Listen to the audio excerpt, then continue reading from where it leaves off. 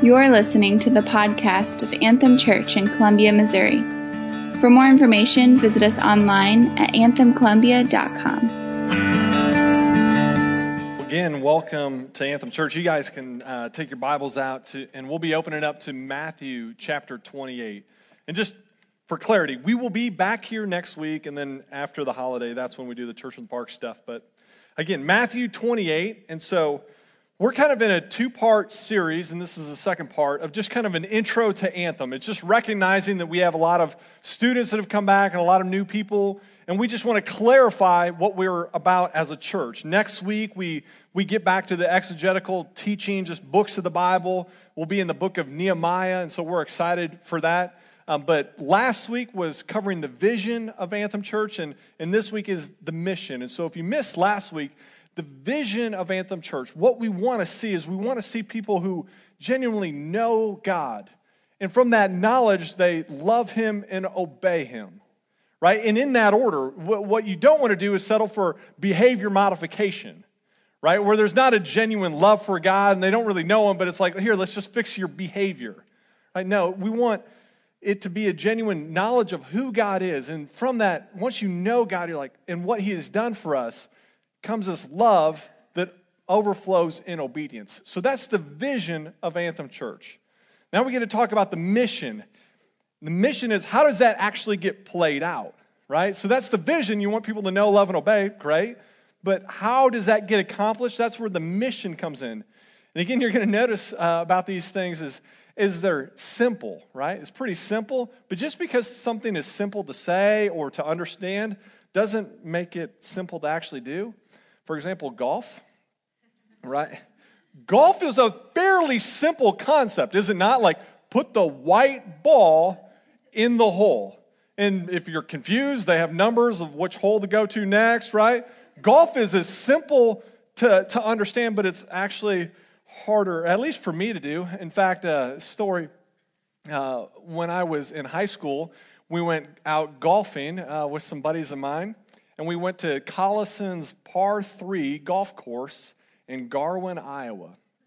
And I remember, I think it was like the 12th tee, like stepping up and with my club of choice. And I'm like, okay, like, be the ball, feel the ball. And like I step up and I swung, and it's like, see the ball. Heading in the direction of an innocent man on the 13th green who's just simply trying to putt his ball in, and I watched my ball just crush him in the side, and I thought, wow, this is not as simple as I thought. But that was high school. I mean, I haven't hit somebody since then. In fact, the last time I went out golfing, I have upgraded from hitting people to hitting a parked car, and so I'm a lot of fun to golf with, So if you want to go, that legitimately last time. I'm due again. So if anybody wants to go golfing, but again, the idea is it's simple, right? It's simple. Our vision is simple. Our mission is just as simple, but actually executing it is a little bit of a challenge. Our mission is this, if you're taking notes, and it's in your little pamphlet too. The mission of Anthem Church is to make disciples that make disciples. That's what we mean. We want to make disciples that make disciples. You're like, that sounds good. Yeah, we didn't come up with it. Actually, Jesus said it first. And so in our text, Matthew 28, and it'll be on the screen as well, but we're going to look at verses 18 through 20. This is kind of known as the Great Commission. But it says in verse 18, and Jesus came and said to them, all authority in heaven and earth has been given to me. Go, therefore, and make disciples of all nations, baptizing them in the name of the Father and of the Son and of the Holy Spirit, teaching them to observe all that I've commanded. And behold, I am with you always to the very end of the age. And so in here today, we're going to see, Anthem Church, that there's the commission, the commissioner, and those being commissioned. All right, we're going to see the commission, what he's challenging us to do and make disciples. Who's saying this? Jesus, the commissioner, and who he's commissioning to do that. And so let's start. What's the first thing, the commission? What's he saying? In this, as you look at verses 18 through 20, the imperative command is that we would make disciples, right? And a part of the byproduct of making disciples is you're going to baptize them, you're going to teach them to obey. But the command there in verse 19 is make disciples. Before I keep using that word, let me define it. A disciple is simply this. It's a follower, one who accepts and assists in the spreading of the doctrines of another. So you could be disciples of Chick-fil-A, you could be disciples, but what we're talking about today is a Christian discipler, aka a follower of Jesus. So perhaps more narrowly defined is a disciple of Jesus is a person who accepts and assists in the spreading and the teaching of the good news, the gospel of Jesus. In other words, it's someone who knows God, loves him, and obeys him, and goes and tries to help others know, love, and obey. That's a disciple. And so it's from this commission that we really find the mission of Anthem Church. And guys, I'm excited because you look at what God has done in this year in the life of Anthem Church. And truly, people are growing in their knowledge and love and obedience to Jesus. But here's the reality. Before we continue to dive in, I do want to set up a little bit of attention. Because I would say while this is our mission at Anthem Church, I don't believe we're doing it as well as we could. And I think you intuitively know that. Because if I asked you, and I said, hey, do you feel like that you're satisfied with the level at which you're being discipled? In other words, if I said, hey, there's a godly older person that wants to meet up with you and wants to pour into you, who in here is like, I'm good, I'm pretty well. Like most people are like, really? That'd be great. Like there's a longing for more of this to take place. In other words, it's falling short. Or perhaps you've taken our advice and you've gone to connection group. And perhaps you've done that, but yet walked away some evening going, man, I have stuff going on in my life, and no one really asked me about that. No one really asked me about my struggle, perhaps with this family member, or perhaps infertility, or no one seems to have thought to ask me about the newborn that's keeping me up all night, or ask me about my job and the tension that's there. Have you ever, I'm not asking you to nod along or show hands, but perhaps you've attended a connection group and you thought, I just didn't really take away much from that evening.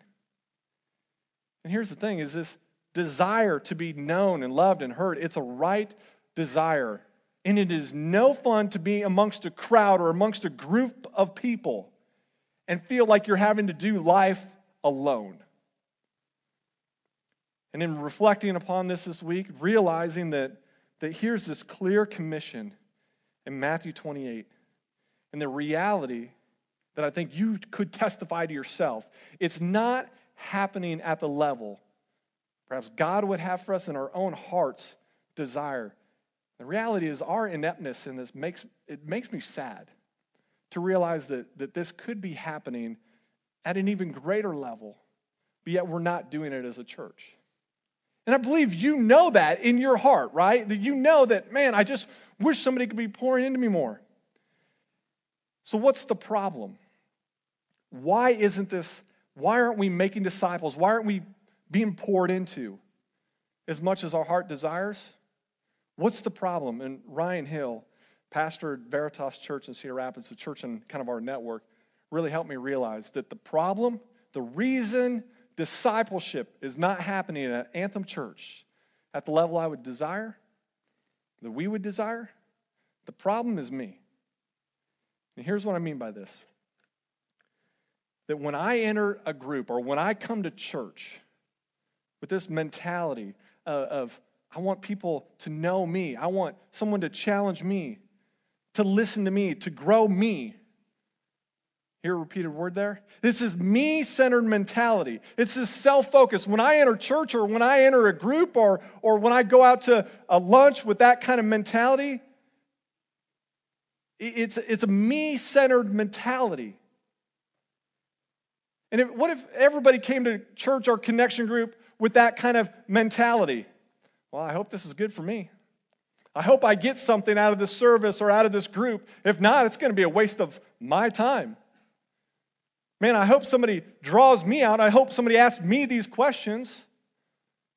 Think if somebody was going to get married and you began to like press on, perhaps, we'll just take the groom, for example, easy target. And you say, so why do you want to get married? It's like, well, man, I really think it'd be nice to have somebody to like kind of rub my back after a hard day.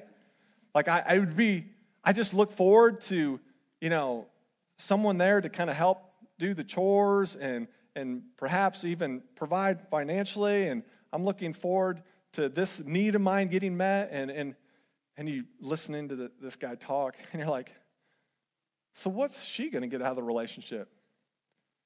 Can you imagine if the groom's like, never really thought of that?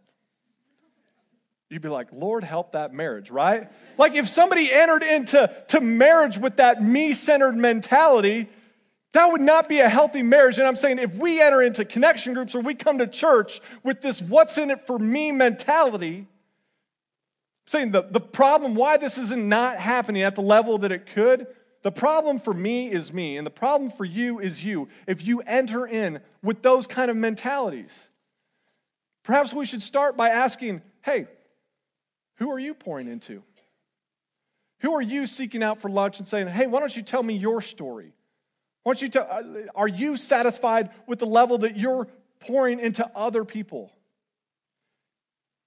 Perhaps that's a better starting point than getting frustrated with the leader that's perhaps already meeting with a dozen people and trying to pour their life. Perhaps starting with that question, am I pouring my life into others? That makes sense? The problem, we have to start with ourselves and trust that Proverbs 11:25 says, whoever refreshes others will themselves be refreshed. This idea that if we would pour our lives into others, perhaps in that, there's going to be this refreshment that takes place, and we get built up. And so I want to set up, discipleship needs to happen more in this church. And I just want to put a pressure on and say, hey, don't instantly look to like, who's older than me, who's in leadership, who should be doing this? Saying, as a church, can you at least get behind and say, perhaps my personal discipleship of other people is not at the level that I would want. And so if we're going to get better as a church, we have to understand as individuals that since we're part of the problem, we have to be a part of the solution. Make sense? I want to continue to talk about this, but I don't want to speak to deaf ears. You have to understand that if we're part of the problem and we're coming in with what's in it for me mentality, we've got to switch that. And I love how Ryan Hill goes on to say it's switching from a me to a we. This idea of switching from a consumer, what's in it for me, what do I get, to a contributor. If a marriage is going to be healthy, you got to be willing to contribute. It's got to be a we. And if a church, these connection groups is going to be healthy, it's switching from a consumer mindset to one that's willing to contribute. And so here's the thing, guys, this isn't, hey, this is my thoughts. Who said? Jesus is the one, right? When you look at the text, it's probably in red letters in your Bibles. Jesus in Matthew 28, as you look at it, who's giving this commission? Jesus is the commissioner, not Pastor Stan. It even gives me, like when people call me Pastor Stan, like, I don't call you box maker Brock or plumber so-and-so. Like, okay, I get it. Like, if you can call me pastor, that's fine. I'm there. But Jesus is the one that his commission is. Jesus said, make disciples. Do you see that in red letters? Matthew 28, verse 19. Jesus is the one commissioning us to make disciples. And he says, all authority in heaven and earth has been given to me. This is the resurrected Jesus who's giving this commission. He's the commissioner. Yeah, we took it and put it as our mission statement of the church, but Jesus is the one that said it. So if you're like, this discipleship thing, that kind of sounds hard. I'd like to withdraw my formal complaint of not being discipled and sit on the sidelines. You don't get that option when Jesus is the one commissioning. He's the commissioner. And so Jesus, who we'd say is our Lord and Savior, that we trusted in him for the forgiveness of sins. And he's saying, here's what I want you to do. I want you to make disciples. In Anthem Church, you have to understand, Jesus is not going to call us to something that he hasn't already done.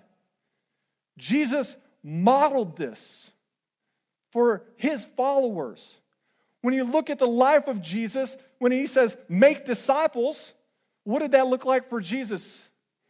He grabbed 12 guys, entered into ministry, 3 years, walking with them, doing life with these guys. You talk of former fishermen, tax collectors, just a ragtag group of disciples.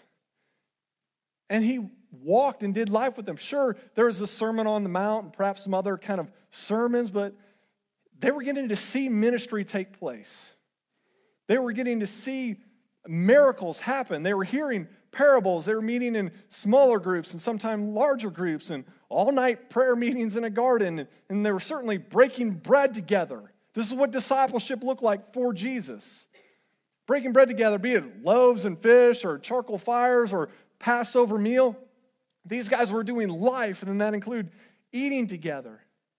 And then here, Jesus is risen from the dead. He's appearing to them. He reinstates Peter, who had previously denied him, and he is just doing life with them.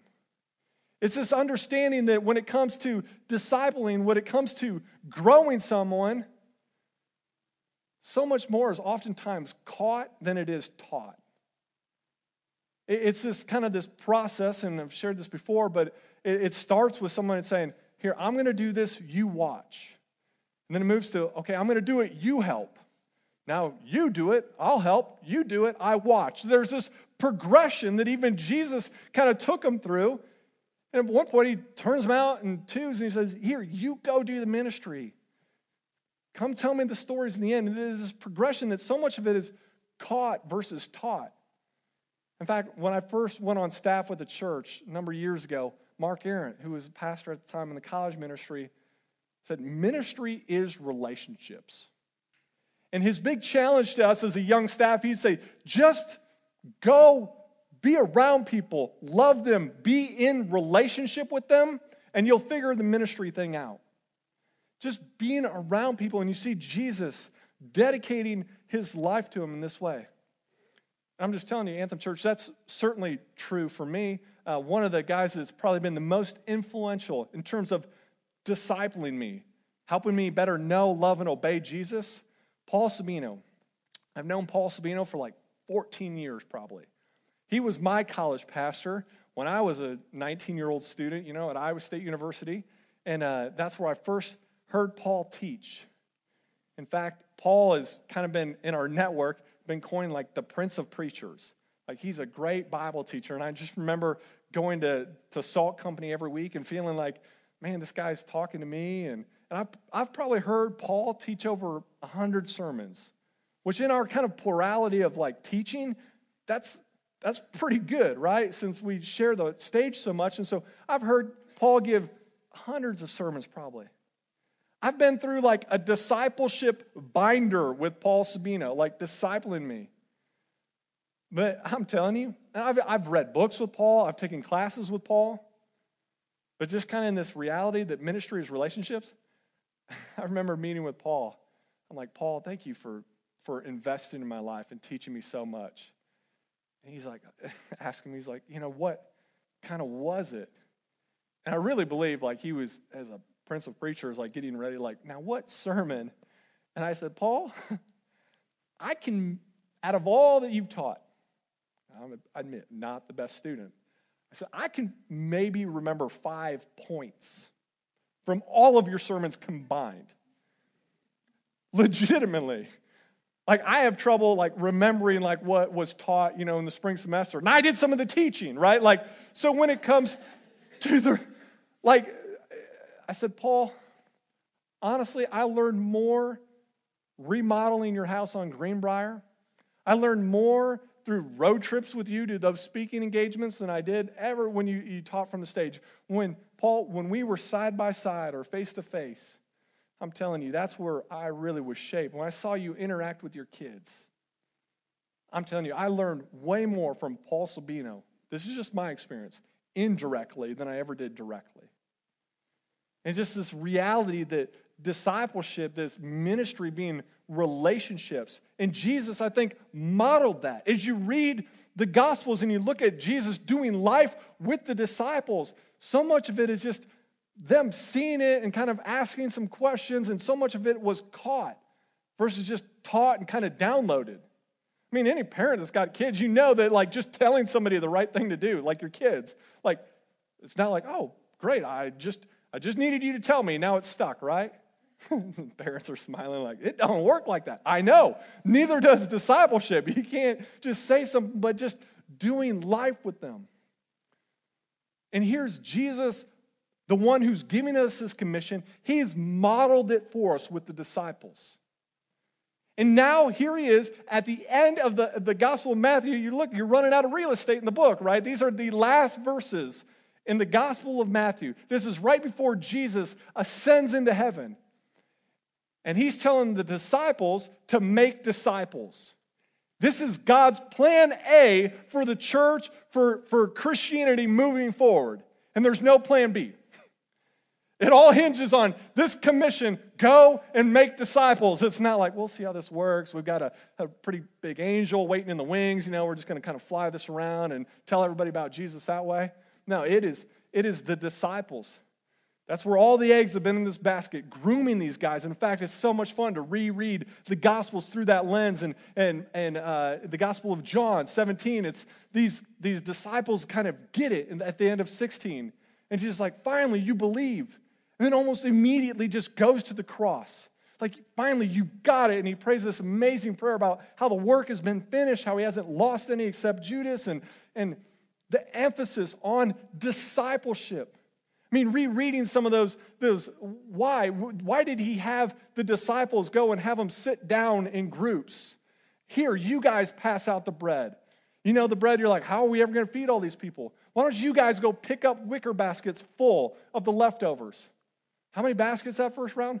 12 baskets. I don't think that's coincidental. I think that we look at these miracles and it's like, oh, it's amazing. But it's like, who was that for? Was that for the crowd or for disciples? Again, likely both. I'm not trying to make it, but you're going to see right away that after the first feeding, he turns the whole crowd away.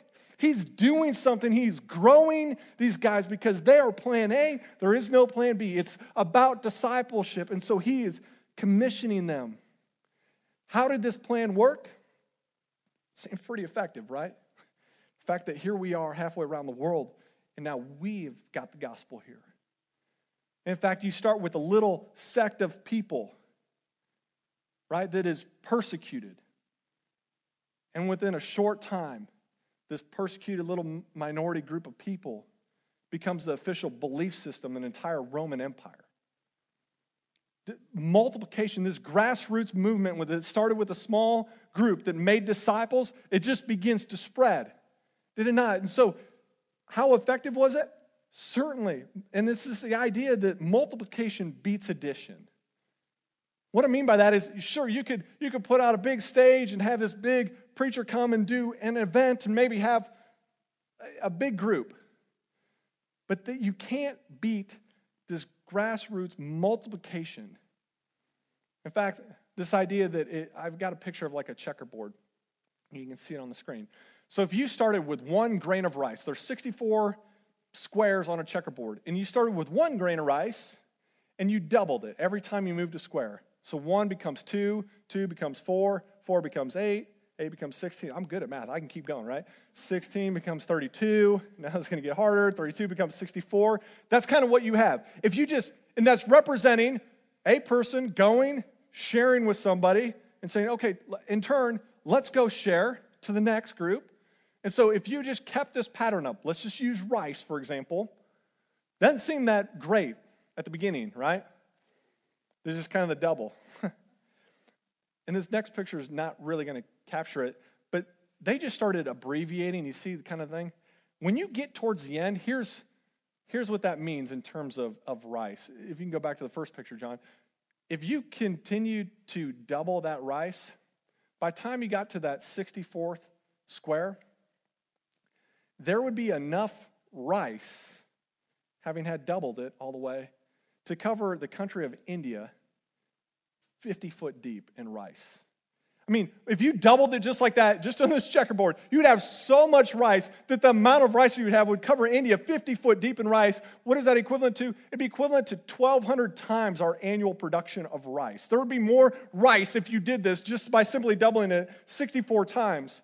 It'd be 1,200 years worth of production piled up That's the idea that multiplication beats addition. What does this mean in terms of discipleship? That means if one person went and started discipling somebody for a year and then they turned around and went, the whole world would have been personally discipled. What is it, 10 billion people? The whole world would be personally discipled in 29 years. If you start with the 200 people that are here today, you shave 10 years off that process. If we just went and discipled one another. It's as if Jesus knew what he was doing when he commissioned us in this way. Like that slow burn thing really starts paying off. Yeah. The reality that multiplication beats addition. Jesus knew what he was talking about when he grabbed the 12. And here's the thing is I think this is hard because there's like, isn't there something else we could do? Like in my mind, I'm like, I just want it instant.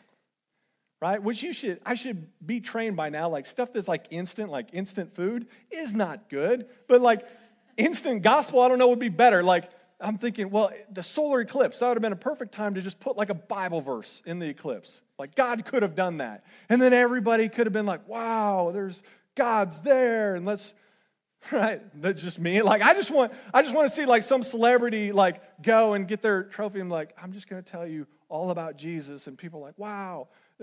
We should follow Jesus too, or perhaps I think like this, like, oh, if we could just get like a pastor president, like someone that's very pastor and as a president and just turn our country back to Jesus, then it's just me. Like I just want to find new and creative ways other than what Jesus has clearly laid out.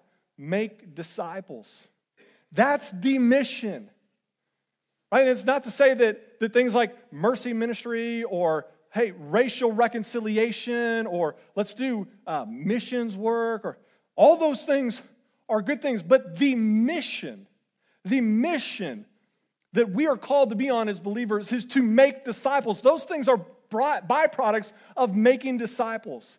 But the mission, what we should be shooting for, is to make disciples.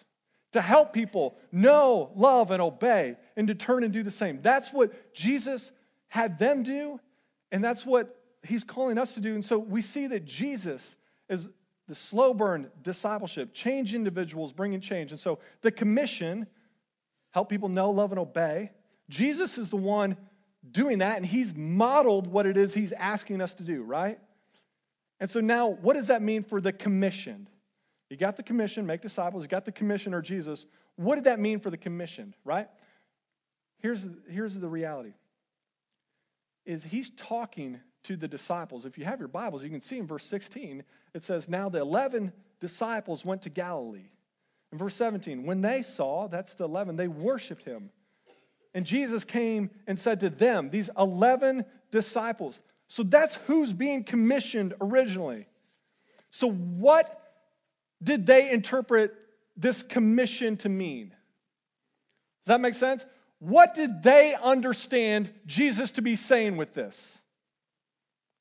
Right? We don't have to wonder. We actually get the next book in Scripture in terms of chronologically is the book of Acts. The Acts of the Apostles. It's going to follow the disciples. And so they've been charged with this, go and make disciples. And we don't have to wonder what it is that they interpreted it to mean by that, right? Because we have the book of Acts where we can just read and say, well, what did they think it meant to do that? And you can read the book of Acts. What's it mean to make disciples? And I want to set up on this because there's a lot of people that say, we want to make disciples. But there's so much variety in how that's being done. You know, in terms of churches, like, well, we want to be about disciples. And so therefore we do really big Christmas productions or you know, other ministries like we want to make disciples. So therefore we give away free things to people. Like a lot of people want to make disciples, but what did it mean for the original disciples? And we see right away in the book of Acts, if you continue to read, which would be a great read this week, is we see even as early as Acts 2 that the gospel is shared, that they stand up and proclaim Jesus Christ as Lord, that he came and died, that we need to repent of our sin, put our trust in Jesus. And in Acts 2, when people do that, then they say, great, to identify with him is baptism. And people identified with him. And then they got together, it says, and they devoted themselves to the apostles' teaching. Then they met in homes and broke bread and continued further study. And we see as you continue that churches, that's what a church was then established and leaders were appointed. I think that to limit discipleship is solely growing an individual is to make too small of what the original commission was. To take something, to make disciples and make it just a personal thing, it doesn't exclude that, but I'd say more than include, it's that there's more intended with that. It's not just about the individual, because if it's just about the individual, again, I think it slides into that me mentality, my growth, and it's not the we, it's a consumer versus a contributor. And so we see that when the disciples heard this command, they absolutely took it to mean go and establish churches, bodies of believers that would be unified, that people, individuals would be able to use their gift to build the body up. We're going to have the rest of the kind of the New Testament. You see that he writes to the church in Corinth, the church in Ephesus, the church in Thessalonica, and so on. Then he's going to write to Pastor Timothy and to Titus, who are overseers of these churches. You can't get away that what the original commissioned men would have interpreted this command to mean would be to go and make disciples, meant that churches would be established, that would be dedicated towards celebrating together, connecting, and people contributing. In fact, in Ephesians 4, we've referenced this before, but in Ephesians 4, Paul would tell them that these gifts have been given to equip the saints for the works of ministry, for the building up of the body of Christ. The reason God has given you gifts is that you would be able to use those gifts to build up the body. You go on in 16 to say, each part working properly makes the body grow so that it builds itself up in love. And again, in Corinthians, we see that these gifts are given to build up the body, that God's doing something in the individuals, but the individuals coming together is this beautiful expression. Jesus refers to it as his bride, that it's the body. And so it's not to say that God can't use things outside the church, but I'm saying when you look at the commissioned, what they were about, what was the focus?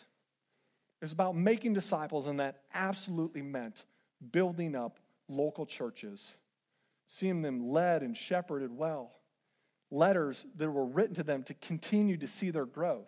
Does that make sense? And so we can't slide back into that consumer mentality and just have it mean, well, it's about the individual. Seemingly, when you look at the original guys, that's not their interpretation, nor should it be ours. And so the commissioner, and what did it mean for the commission? And so what I'm saying, we want to take our cues from Scripture. I'm saying for Anthem Church, how that practically gets played out then is what we see in the book of Acts. That we would celebrate together, that we would connect, and that people would contribute. And so I want to break those down a little bit. When we say celebrate, that means coming together like this on a Sunday or Thursday where we gather together, we open God's Word, we teach the Bible, and we worship together. We celebrate together, and you see the church coming together to do those things. But here's the reality, is that's a great first step. It's a great first step that people come and celebrate with us. But if that's the last step, man, we fall short. Because if the only thing that is done, and again, welcome, glad you're here, but if that's the last step you take with us, it's hard to move from that consumer spot to contributor, to giving back, to connecting. And so the way J.D. Greer kind of defines this is like, what you have is if everybody just comes and celebrates together and there's not these next C's, you kind of have like a cruise ship. Where a cruise ship, you know how a cruise ship works, right? You have a nice boat with all these features and all the stuff, and then you put out this amazing buffet, and the role of the people is to come and consume. That's what they're there for. And the staff works their tail off to give them a great experience, but it's all about kind of the individual. And if you operate a church like that, that might mean, hey, we got to have, the best whatever kind of show in town because we really want to keep people. But here's the reality is if you operate church like that, it's really hard to maintain. It puts a lot of pressure on a staff. I don't believe you're loving the individual and using their gifts. And then when the next best cruise ship comes in town, people just jump on over. I mean, that's a way to do it. You could, find worth in how many butts are in the seat and how big your budget is and how big your building is. But is that really what we're called to be about? And so moving, and here's the thing. Somebody's like, well, I connect and I contribute. I just come here to consume and I give back. It's just in these other areas. You're like, really? You would say that? I did? Like, I can't get mad at you because that's what I did actually all through college. This might come as a shock as you don't. I'm not proposing this, but I did not attend the church that ultimately hired me on staff and wrote my paycheck until I accepted a job from them. And I was on leadership. Like, I was on the college ministry leadership, and I didn't go to the church that supported our college ministry. Like, what were you doing? I was like, I would go home, and I'm like, I'm going to soak it up here, and I'm going to go back home, and I'm going to share with these people. It flies kind of in the face of Galatians 6:6. It says, let the one who is taught the word share all good things with the one who teaches it. This reality that you would contribute to where it is that you're consuming from. At least that's where we would want to grow people towards, right? If you want to come and just consume for a while, that's great, but we want to push beyond that. And we want to see people that really get connected and contribute. And so it starts with celebrate, but hopefully it doesn't end there. For our church, we want to see people get connected. That means that for us, connection groups. This is a place where you're able to study God's word more in depth, that you're able to break bread like they did in Acts, share meals together. And that's where, again, accountability, things like that happen in connection group. And we've chosen as a church to put all of our eggs in that basket. What we could have done, and I'm saying this is a way to do it, you could do a men's ministry, a women's ministry, like this recovery group. Like, you could do those things. And I'm not saying you couldn't. But kind of the fear of the leadership is like, man, people could just continue to bounce from ministry to ministry and perhaps never really turn and get outside the church world. And so we've chosen to say, we believe that a really healthy connection group really meets a lot of those needs. A really well-functioning connection group can meet the needs of our people as they share life together. And that people that are struggling with addictions in connection group, as that group rallies around them, we've seen time and time again experience healing. We've seen marriages, heal. Connection group is kind of where we've put all of our eggs in that basket to really help people connect. And you don't have to fully agree with it. We could discuss, hey, well, we could do these things. That's fine, but nonetheless, you can't deny that what we're being commissioned for is more than simply coming to a celebrate service. You'd have to agree that we need to get connected. And for us, what that means at this time is through connection groups. And then kind of from there, we want to see people contribute. Exactly what we saw in Ephesians 4, that God's people would use their gifts for the building up of the body. Does that make sense? That going from a me mentality, a consumer, to really contributing, to building up of the body. And that's what we would want for Anthem Church, and that's where we started. That's what we need as a church, is for more people to get in the game and to use their gifts. More people to be like Kevin, who's a freshman. It's like his first week here, and he's like, you know what? I'm just gonna serve and help them tear down this equipment. Like that mentality that says it's not about me, it's about this body being built up.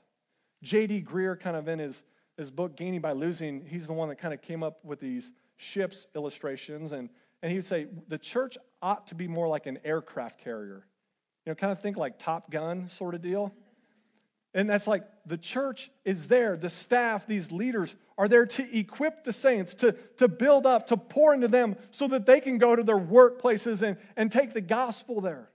That they can go out amongst an unbelieving world and be a light in dark places. And so the role of the church in what we want as Anthem Church is to be more of an aircraft carrier, to equip people to turn and go and make disciples. And so this idea that the call is for God's people from Matthew 28 to truly be contributing. And the reason we start here, Anthem Church, is we just wanted to be fair because it's going to be pretty awkward for y'all if you thought you were getting on a cruise ship, like, where's the buffet? We're like, get to work. Like, I want to be fair. Like, as a church, we want to see you mature and we want to see you grow. And so therefore, there's going to be an awkward tension. If you want to come and consume, we're like, hey, enjoy it. Because we want you to turn and connect and contribute in this place. Again, believing that is the obedience to God's word and what he would have for his people. And again, implicit, it should be just implicit in the word, the definition of disciple, one who accepts and assists in the spreading. Disciple means you're going to turn and make disciples. We tagged it on just because we want to be absolutely clear. We want to make disciples that make disciples. That's what Christians, that's what believers who have experienced the forgiveness that Jesus offers, the life that he has brought to us. It's implied that we would want to turn and share that, and we just want to make that absolutely clear, that is our mission as Anthem Church. And so, practically, what's this mean as we kind of close today? Practically, some of y'all might need to go to your connection group leader or might need to go to your leader and just say, would you forgive me for kind of having a me mentality? Like, I'm in, and I want to contribute. I want to build this place up. And so, perhaps a practical step as we get ready to take communion where Jesus Christ, who lived a perfect life, yet went to the cross on our behalf. Mark 11:45, the Son of Man did not come to be served, but to serve and give his life as a ransom for many. That as we take communion in light of what Jesus has done, his body broken, his blood shed, perhaps one of the application points for you is, Jesus, forgive me for not following your lead of serving and seeking to be served instead. And here's the next thing, guys. We asked you to get connected. We had special cards last week. In your program today, you're going to see on the back is areas that you can serve this church. And our encouragement that if you're celebrating with us and you're getting connected, that next step would be contributing in the life of Anthem Church. And I think like kids ministry, Christy's saying, man, we need help. And she's got it down to it's once every 6 weeks. I think that you would serve in kids ministry. I mean, any of y'all can do that, right? We have needs, for watching kids for connection groups. There's this tech team, and, this isn't the hotels, right? We don't just show up. There's a group that gets here at 6 to set this up, and honestly, we enjoy it, and there's room on that team. There's welcome team, serve team. Perhaps you've got gifts like, I know there's a guy in our church that's like, I'm good at fixing cars. Ends up when you have a bunch of college students, they have cars that stink and break a lot. Like, that's a gift to our church that God brings in. So I'm saying there's like that other thing in there. If you have other gifts, I'd say, please, would you fill that out and would you continue to align yourself with our mission, which is to move from beyond consuming to contributing in the life of Anthem Church. Trusting that multiplication beats addition, that if we're going to be the church that we so long and desire to be, one that meets the needs of others, that you would lead out and meet the needs of others. Amen? And so here's what we're going to do. As the band leads us in worship, we're going to take communion together. And how this looks like as Anthem Church, there's 4 communion stations set up. There's stations kind of in every corner of the room. And as we worship together, as you're ready in your time, and prayerfully make your way to the communion table. You'll take a piece of bread, you'll break it, and you can dip it in the cup. Even those that you have a gluten allergy, we want you to be included, and there's the gluten-free even up here. And so, again, the desire as we do this, Jesus said, do this in remembrance of me. And guys, all of this only makes sense that we can truly give our lives for building something up, having followed the one that made the commission of us, the great commissioner, Jesus Christ. And so we're take the communion, break it, dip it in the cup, and then you can return back to your seat and just remain standing as we worship together. Amen. I'm going to pray for us, and we'll worship and do communion. God, thank you so much for modeling what it is that you're asking us to do. God, thank you for the command that is clear and it's simple, but not necessarily easy. And so we praise you for how that's happening. We thank you for the men and women that have poured into us to help us better know, love, and obey you. And God, as we take communion now and we reflect on what it is that you've done, just pray that this would be just kind of an act of surrender where we would say, Lord, we're willing to turn and do likewise. We don't want to be the last kind of bulb on the circuit, but we're willing to continue this, God, for your glory, not for us, but for your glory. And we just pray this in the name of Jesus. Amen.